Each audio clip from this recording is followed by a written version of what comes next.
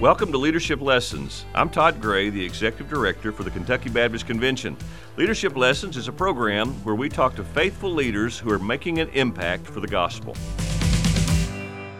Well, Shane, thank you for joining Leadership Lessons. Great to see you again. Hey, you too, my friends. Always a joy being with you. So let's just start out letting folks get to know you. Tell us how you came to faith in Jesus and then how you sensed a calling to ministry. Yeah, so grew up in Texas, been in Texas my whole life, grew up outside of Waco. And I know it's, for those who live outside of Texas, I know this may be a shock, but grew up in Texas and never went to church. My parents became Christians when I was 16, and both my mom and dad began to follow Jesus. And so at 16, I prayed a prayer because they did and started going to church, but still did not know Jesus. And I would say, I would go to church every Sunday, every Wednesday, but still living lost, very rebellious in high school and into college. I always say my Trinity was not Father, Son, Holy Spirit. My Trinity were sports, partying, and chasing girls. And then at 21, I was at a college event and heard a guy preach the gospel. And I don't even remember the whole message. I just remember when that response time came. That was when the Holy Spirit just opened my heart, opened my eyes, and I realized I was lost. I did not know Jesus. I'd been playing church. And that night, I repented of my sin, truly put my faith in Jesus Christ as Lord and Savior of my life, and never been the same since. Not perfect, but everything changed at that point. Started hanging out with the pastor of my church because all my friends were still partying, and I knew I couldn't continue to be around them all the time because I'd fall back into the same old things. And so started praying for my friends, started sharing the gospel with them.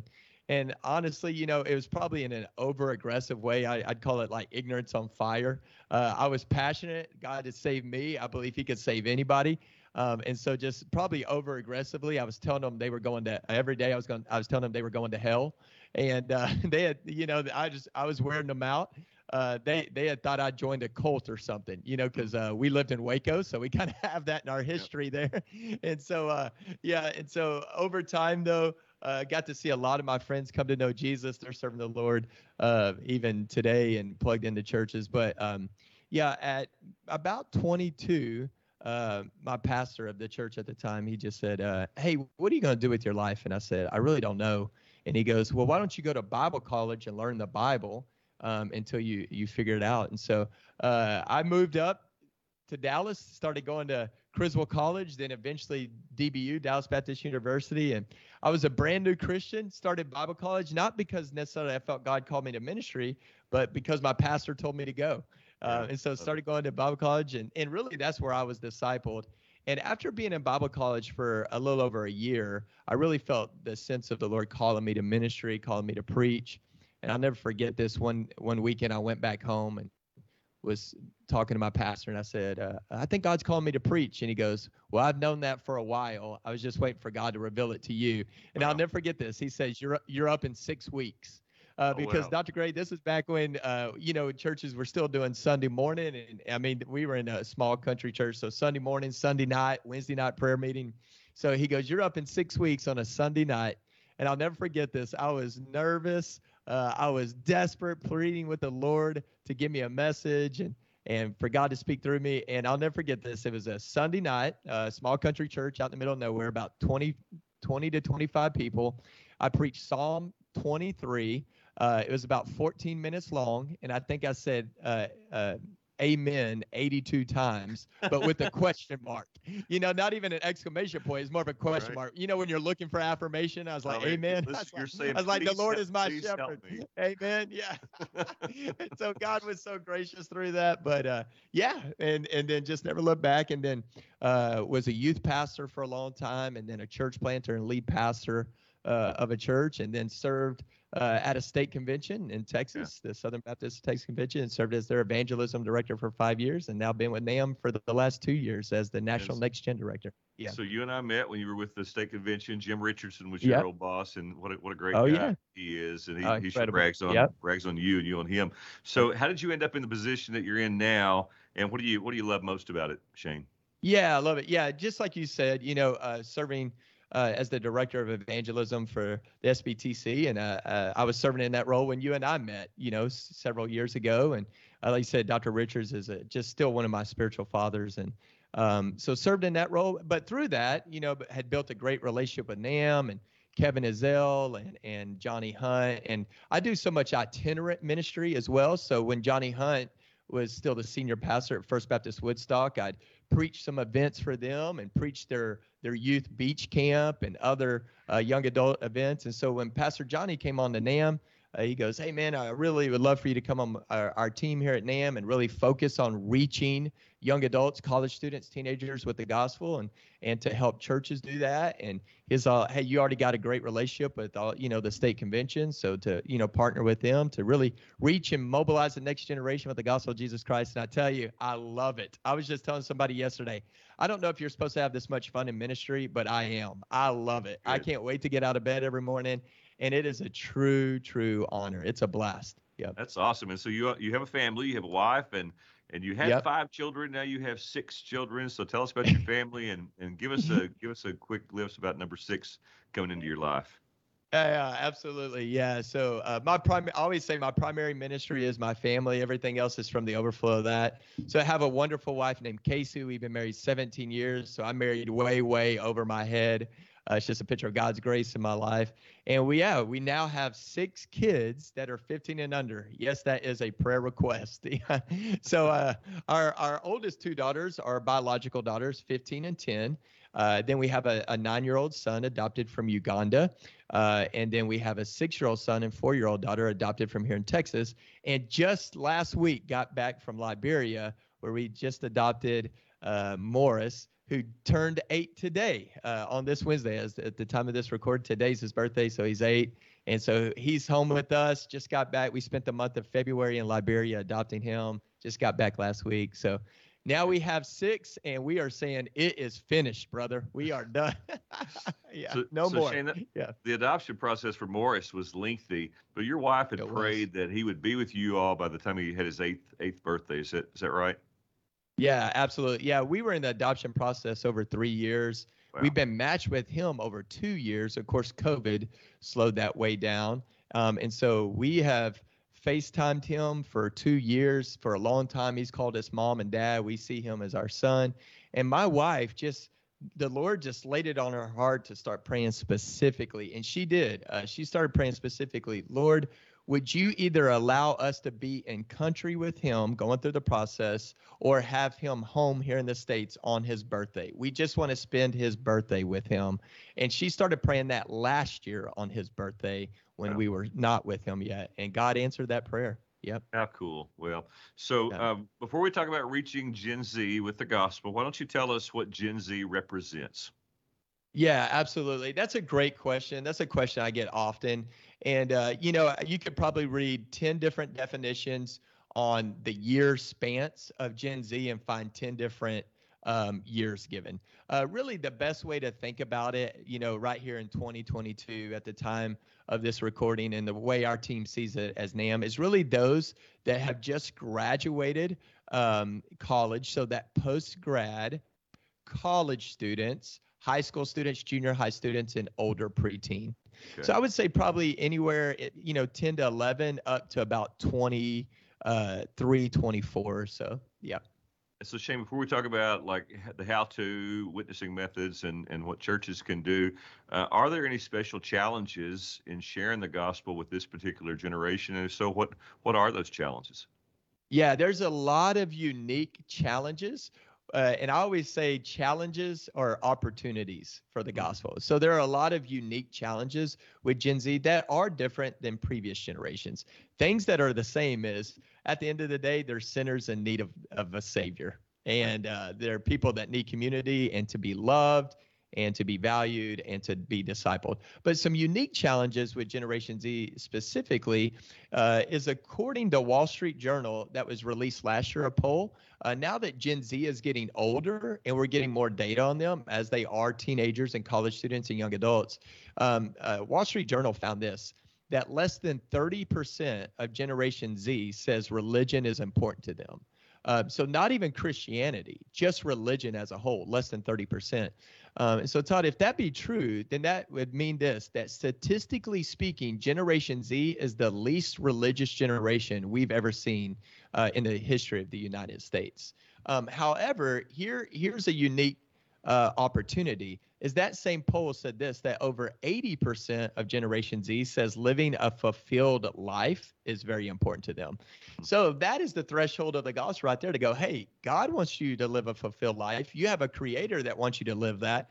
The problem is it's just not going to come from self. It's going to come from someone outside of self. His name is Jesus. Yeah. So try to tap into what already exists and what God's already put in their heart. So yep. Shane, then about gospel conversations in particular, primarily one-to-one sharing with a group, with a student. How open are students to gospel conversations, and what are some keys, maybe even do's and don'ts to having a good gospel conversation with someone in Gen Z? Yeah, I love this question. Yeah, so are students open to the gospel? Absolutely. Another poll has showed that still, even though Generation Z is the least religious generation we've ever seen, meaning for the most part, they're probably not going to wake up on a Sunday morning or just kind of at the end of school on a Wednesday and go, you know what, I think I want to start going to church. They're probably not going to do that on their own, meaning church isn't even on their radar. However, they do say this, because they are so community driven, that over 70% says they are open to going to a religious service if a trusted friend invites them. So I want to say, hey, church invitations to youth groups and collegiate ministries, those still work. So we need to mobilize students to do that. I still believe this, the most effective person at reaching a college student with the gospel is another college student that has a heart that beats with passion for Jesus, and that same heart is broken over the spiritual lostness of their own generation. Same thing with the teenager. Most effective person at reaching a teenager is another teenager. So I would say this, here's the good news. The same gospel that has worked for 2,000 years still works today. So like you just asked, that's the number one question I get today. Hey, what's the secret of reaching the next generation? And here's the secret. It's not going to sell many books. It's not going to blow people's minds, but here's the secret. There is no secret, but there is the Holy Spirit. There are the scriptures that are always relevant. The Word of God is living, breathing, active, sharper than any two-edged sword. And then the gospel that has worked for 2,000 years still works today. I think when we are sharing the gospel, I think we got to just keep in mind to stick to the gospel, because a generation is open to the gospel, but what they're not open to is agendas. You know what I mean? So if we make our gospel seem like an agenda, or if we make our gospel seem political, or if we make our gospel seem angry, or if we make our gospel, seem like all the perceptions they have, then that's a turnoff. But when we stick to the pure gospel, there's a whole generation that realizes the world is broken. I think they've realized that over the last 2 years with the pandemic and everything going on in culture. They realize the world's broken, and they're looking for hope and answers.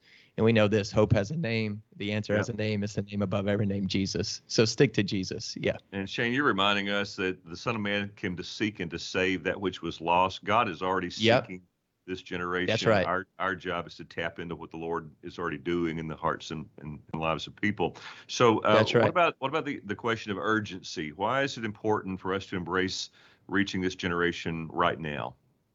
Yeah, I love that urgency question. So we also, at our team at NAM, we did a poll really through my personal Twitter, because we had kind of heard this statistic that I'm about to share, but we can never track it down.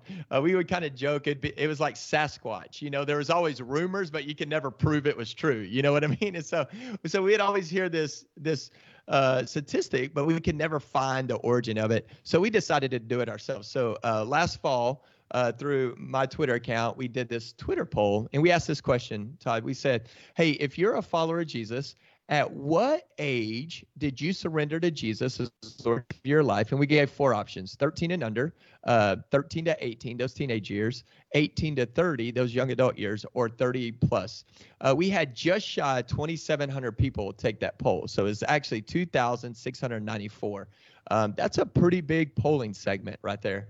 And here's what we found is that when you added the top 2 together, that it said this: 77% of all Christians surrender to Jesus as Lord and Savior of their life before the age of 18. Yeah. Let that set in for a minute. 77% of all Christians surrender to Jesus before the age of 18. If you add the top three together, 95% before the age of 30.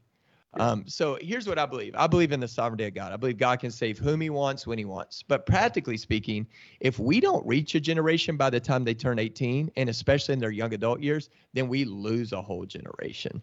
And you can even think of that evangelistically. You know, often I think even in our churches, and I know I was guilty of this as a senior pastor, is often when we think of evangelism or even evangelism training, often we would think of tools or doing trainings to equip adults how to share the gospel with other adults. Hey, and yes and amen, we need to do that. Adults get saved all the time. Senior adults get saved all the time. We must do that. But if that's the only way we think, then that's almost like fishing in 5% of the lake, when 95% of people come to know Jesus in those next gen years. So we always encourage people to say, hey, if you want to see those baptism numbers grow, you want to see a harvest, you want to see people come to know Jesus, then unapologetically go after those kiddos and those teenagers and young adults, because that's typically when people come to know Jesus. So now's the time. There is urgency. Now is the time. Yeah. So Shane, all evangelism is important, whether it's one-on-one or whether it's a group. That's Someone right. said evangelism is done best in community when we're trying to do it together. So let's talk about churches then reaching this generation. What are some simple yet potentially impactful things that churches can do or do better to try and reach the next generation? Sure. There's always those come and see elements. I believe attractional things still work. I believe evangelistic events still work. I preach at those week in and week out. I'm currently preaching on a tour called the Winter Jam Tour, and that's where, usually 8 to 10 Christian artists travel around the nation, and we'll use that to bring a lot of people together. And then I'm on that tour preaching the gospel. So I believe in the come and see. But I think you also, as a church, got to think of the go and tell. When you go, okay, hey, Gen Z, if we're thinking about them, they're not religious. Many did not grow up in the church. So for the most part, church isn't on their radar. So, we can't sometimes just throw up a church sign, build a building, and expect people to come. We're going to have to go to them. So I think one of the most effective things we can do to reach Generation Z as the church is we really got to do Ephesians 4:12. We got to equip the saints for ministry.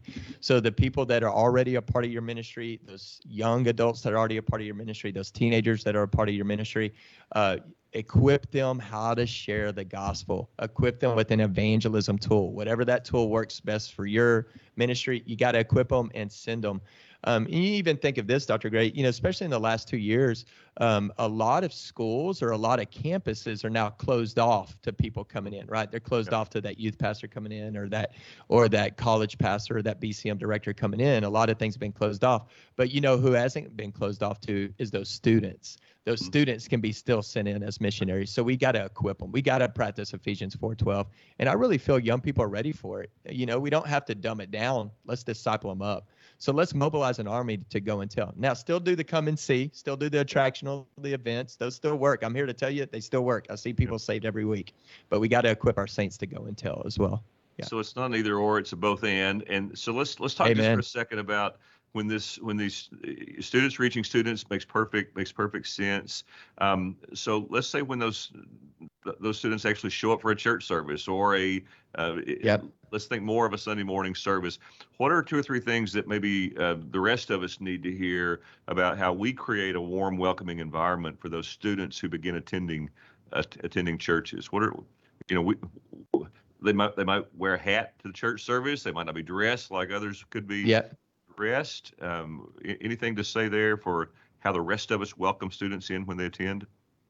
Yeah, absolutely. And I'm just reminded as you were saying that, Dr. Gray, I actually posted this tweet several weeks ago, and I just said, hey, if you're in a church building and it's just loud and seems a little rambunctious because there's young people everywhere, hey, rejoice over that. And then I'm not saying people just go crazy or whatever. There's got to be order. But I'm saying, hey, rejoice over that, because buildings that are quiet because there's no young people, that silence is deafening. You know what I mean? And so, hey, yeah, I would say, hey, pick your discipleship points. It's not, and I want to encourage you, and I'm so glad you pointed out, it's not worth discouraging a guest that shows up that maybe has pink hair or a sleeve of tattoos or their hat's on, or maybe their pants are hanging a little too low, or they got a skateboard on their hip. Hey, rejoice that they are there. Point them to Jesus, and to disciple them. And I always encourage this, and I feel the pressures too, especially as a parent. Even in our discipling, we got to remember the point of discipleship is to help a young person look more like Jesus and not more like us, right? So we're not trying to get that person to look like us, wear our hair like us, dress like us. We want that person to look more like Jesus and live more like Jesus.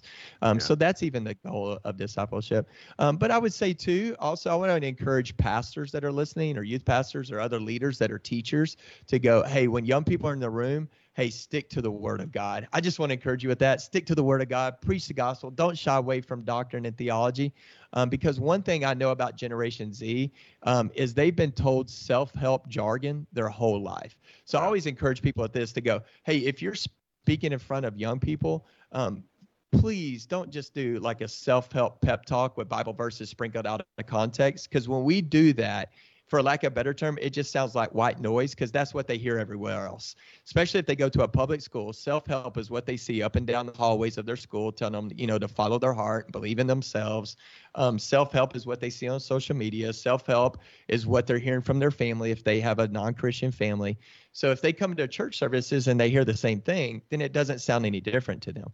However, if they come into our services and they hear the Word of God being preached, and they hear, the world is broken, we're broken, but there's a Savior named Jesus who loves you and lived the perfect life we could not live, took our place on the cross, overcame the grave through resurrection, and through repentance of faith, we can be forgiven and have eternal life and know Him. And He is the way, the truth, and the life. No one comes to the Father except through Him. And you can have the Spirit of God live inside you. Listen, that is something they will not hear anywhere else. So that's another question I get sometimes, is like, hey, how do we cut through the white noise? How do we cut through the noise with social media and all the news and everything going on in the world? How do we cut through the noise? I say preach the Bible, because that's something that cuts through the noise, because they literally will not hear that anywhere else. And what I found with Generation Z is they value authenticity and honesty so much. So even if they don't agree with what you're saying, or even if they don't like what you're saying, they'll respect it, because they're going, well, this person is being honest up front, and it's not a bait and switch, Good. So I just say, stick to the Word, preach the gospel, be honest, be authentic with who you are. If you're a church, be the church. And then also the last thing I want to share, one thing about Generation Z that I've realized too, is they're not content with just coming and sitting in pews, hearing a message, and then being told, hey, sit there and be seen, not heard. Generation Z, they want to be the church, and I always say this, and I've said it to Blue in the face, and is that, we always tell them they're the future of the church. And I know what we mean by that. Future leaders, influencers, workers, volunteers, sure. But really, we got to remember theologically, if they've been bought with the blood of Jesus, they have the Holy Spirit of God. They're not the future of the church. They are the church right now. So give them opportunities to serve now. Give them opportunities to be the church now.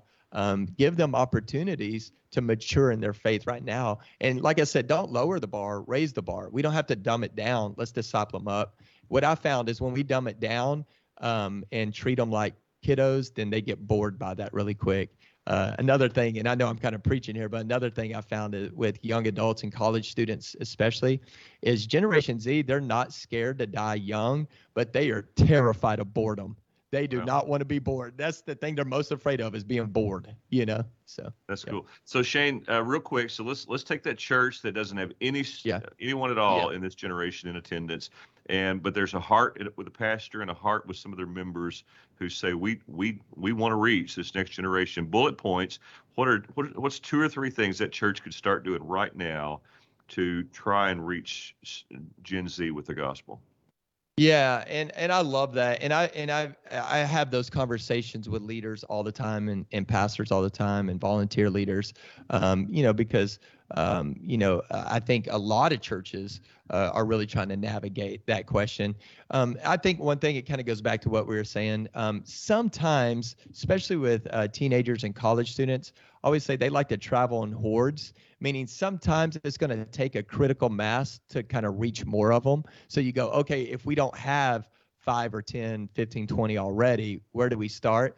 And so I think in that, instead of the come and see, sometimes it's going to take students to have other students come and see. It's really got to be the go and tell. One of the first things you can do is to say, hey, go where the students are. So as a church, go volunteer at that football game on Friday nights. Hit up that athletic club or that booster club to go, hey, can we work the concession stand? Or, hey, can we volunteer to do the tickets? Or say, hey, what do y'all need from us? Go to that local school and go, hey, no agendas.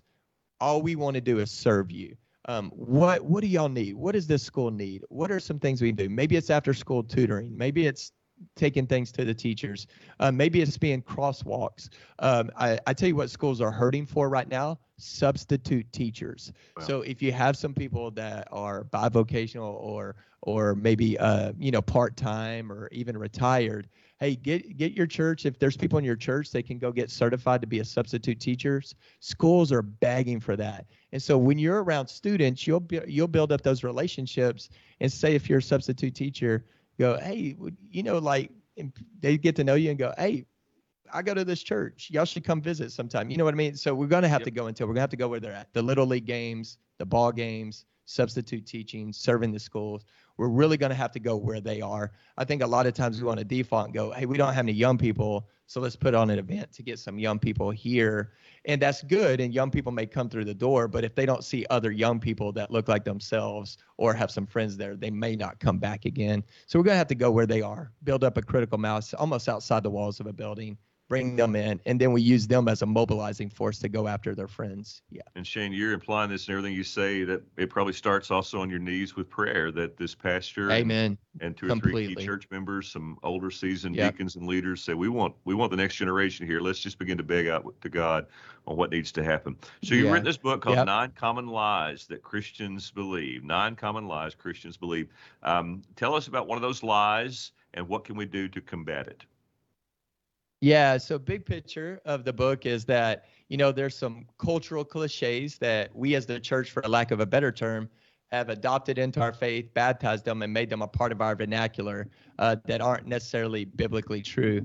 And so, the statements like follow your heart or believe in yourself or God won't give you more you can handle, or if a loved one dies, God gains another angel, and so all those truths that we share, maybe as well-meaning sentiments, but they're not biblically true. So each chapter takes one of those statements and then a biblical truth, a better truth to move forward with. And it's been a fun book. And I think one of the ones that probably stands out the most is the one I closed the book with, which is believe in yourself. I think that lie goes all the way back to the Garden of Eden, which I think that was the very thing that Satan tempted Eve with, and then ultimately Adam, is that, it wasn't even eating an apple. First of all, we don't even know if it's an apple. The Bible says fruit, but really the fruit of the fruit was hey, you don't have to listen to God. God doesn't want you to be like him, knowing good and evil. So in a sense, the temptation was be your own God. Believe in yourself. Do what you want to do. This is about you, you be in control. And so really believe in yourself. I think we need to help people realize is that, hey, I'm not saying that we just kind of slag around, but I'm saying this, believe in yourself. You were not created to believe in yourself. You were created to believe in someone bigger than yourself. And you're actually going to be the best version of yourself that God created you be when you're trusting him and his spirit lives inside of you and you're following King Jesus. So I almost feel like every lie kind of goes back to that. Believe in yourself, that pride, you trying to be in control, you trying to be God, Great book, easy to read, a great book to give away to others who might be seekers. You can get it through Amazon, you can get it through Lifeway, all kinds of sources. Mm-hmm. So Shane, you are a featured speaker next week at Kentucky Baptist Reach Missions and Evangelism Gathering. You're there with Fred Luter and Danny Forshee, Jamal Williams, and many others. Why should Kentucky Baptist attend this event? Oh, yes. And I'm so honored and excited to be there. Listen, Online things are great. I love that we're getting to do this. This is a great medium, but I'm telling you, just especially within, what's taken place the last 2 years, there's just nothing like getting with peers, worshiping together, hearing the word of God open and, together, being in breakouts together, being able to just kind of compare notes with our friends, people that are in ministry doing things that we are, other leaders. And it's just nothing like being around other people. So I really want to encourage you to come, because I believe this. If you come, you're going to be encouraged. I think you will have a time where you're getting to worship, you're getting to get fed, because as a leader, sometimes we're just pouring out. We're not getting poured into. So this is a great event for you, pastor, for you leaders, to get poured into. And then you're going to have a lot of fun. You're going to see all kind of resources that are available for your ministry, and then these breakouts and having discussion. And so, hey, you'll be able to come, learn some things, grab some nuggets of truth, and then maybe meet some new friends in ministry and just be able to network together. It is definitely worth your time, and I'm so excited to be there. I look forward to seeing you and hearing you. So real quickly, what's one thing about you that not many people know? Oh, man. Well, yeah, I would say maybe not everybody knows, but if you follow me on social media, you probably know this too, just because it's taught me a lot of suffering. Unfortunately, I am a head over the heels, massive Miami Dolphins fan. And all it has done is just taught me a lot of patience and how to endure suffering and a lot of heartache, I'm a huge Dolphins fan. If you could read only one book the rest of your life outside the Bible, what book would you choose? Yeah, I'm going to pick probably the book I've read the most, Why Revival Tarries by Leonard Ravenhill. And I've probably read that book no less than 15 times, and it is just a blessed kick to the face every time. Yeah. It's an old book, and it's been around a long time, and it just keeps getting brought up again and again and again. Yep. Shane, you know what pastors and church leaders have been through the last 2 years, what we're going through right now. What word of encouragement as we wrap up would you give to Kentucky Baptist? Yeah, this is something that I've just really learned myself over these last 2 years, is to just be reminded that truly even as leaders, it's so easy. We're good at preaching it, but we're not always best at practicing it, is that our identity truly is in Christ. Our identity is not in our ministry. Our ministry is an overflow of following Jesus. And so I just want to remind you, as the Lord just reminds me and others have reminded me even in my own life, is that before the Lord ever gave us any kind of titles or positions or put our names on business cards or websites or any of those things, he just called us to follow King Jesus and be a disciple of Jesus. So let everything you do overflow from the intimacy of Christ. Even Dr. Gray, so great a while ago, just said, hey, maybe the first thing we need to do in reaching teenagers is pray. And I agree with that. I even think innovation and ideas and vision comes from intimacy with Christ. So yeah, just remember, walk with the Lord, focus on the depth of your ministry, and let the Lord focus on the width and platform of it. So just serve from the overflow of worshiping King Jesus yourself. Yeah. You can follow Shane Pruitt on Twitter. He has a blog that's been widely read. He's on podcasts as well. And he'll be in Kentucky, Lord willing, next week at Reach 2022 at Severns Valley Baptist Church in Elizabethtown. If you're ever questioning where your cooperative program dollars go, here's one of the investment that Southern Baptists have made with cooperative program giving. Shane, you're a blessing to Southern Baptists. You're a blessing to us here in Kentucky. We're grateful for your ministry. I love seeing you preach at these various places and drawing the net and watching folks come to faith in Christ. And we look forward to seeing you next week. Thanks for joining Leadership Lessons. Thank you, dear friend. So excited to be with y'all next week. Thanks for listening to Leadership Lessons. This program is made possible by the generous contributions by Kentucky Baptist through the cooperative program. For more information about the Kentucky Baptist Convention, go to kybaptist.org. And for news about how Kentucky Baptist churches are making a difference, go to kentuckytoday.com.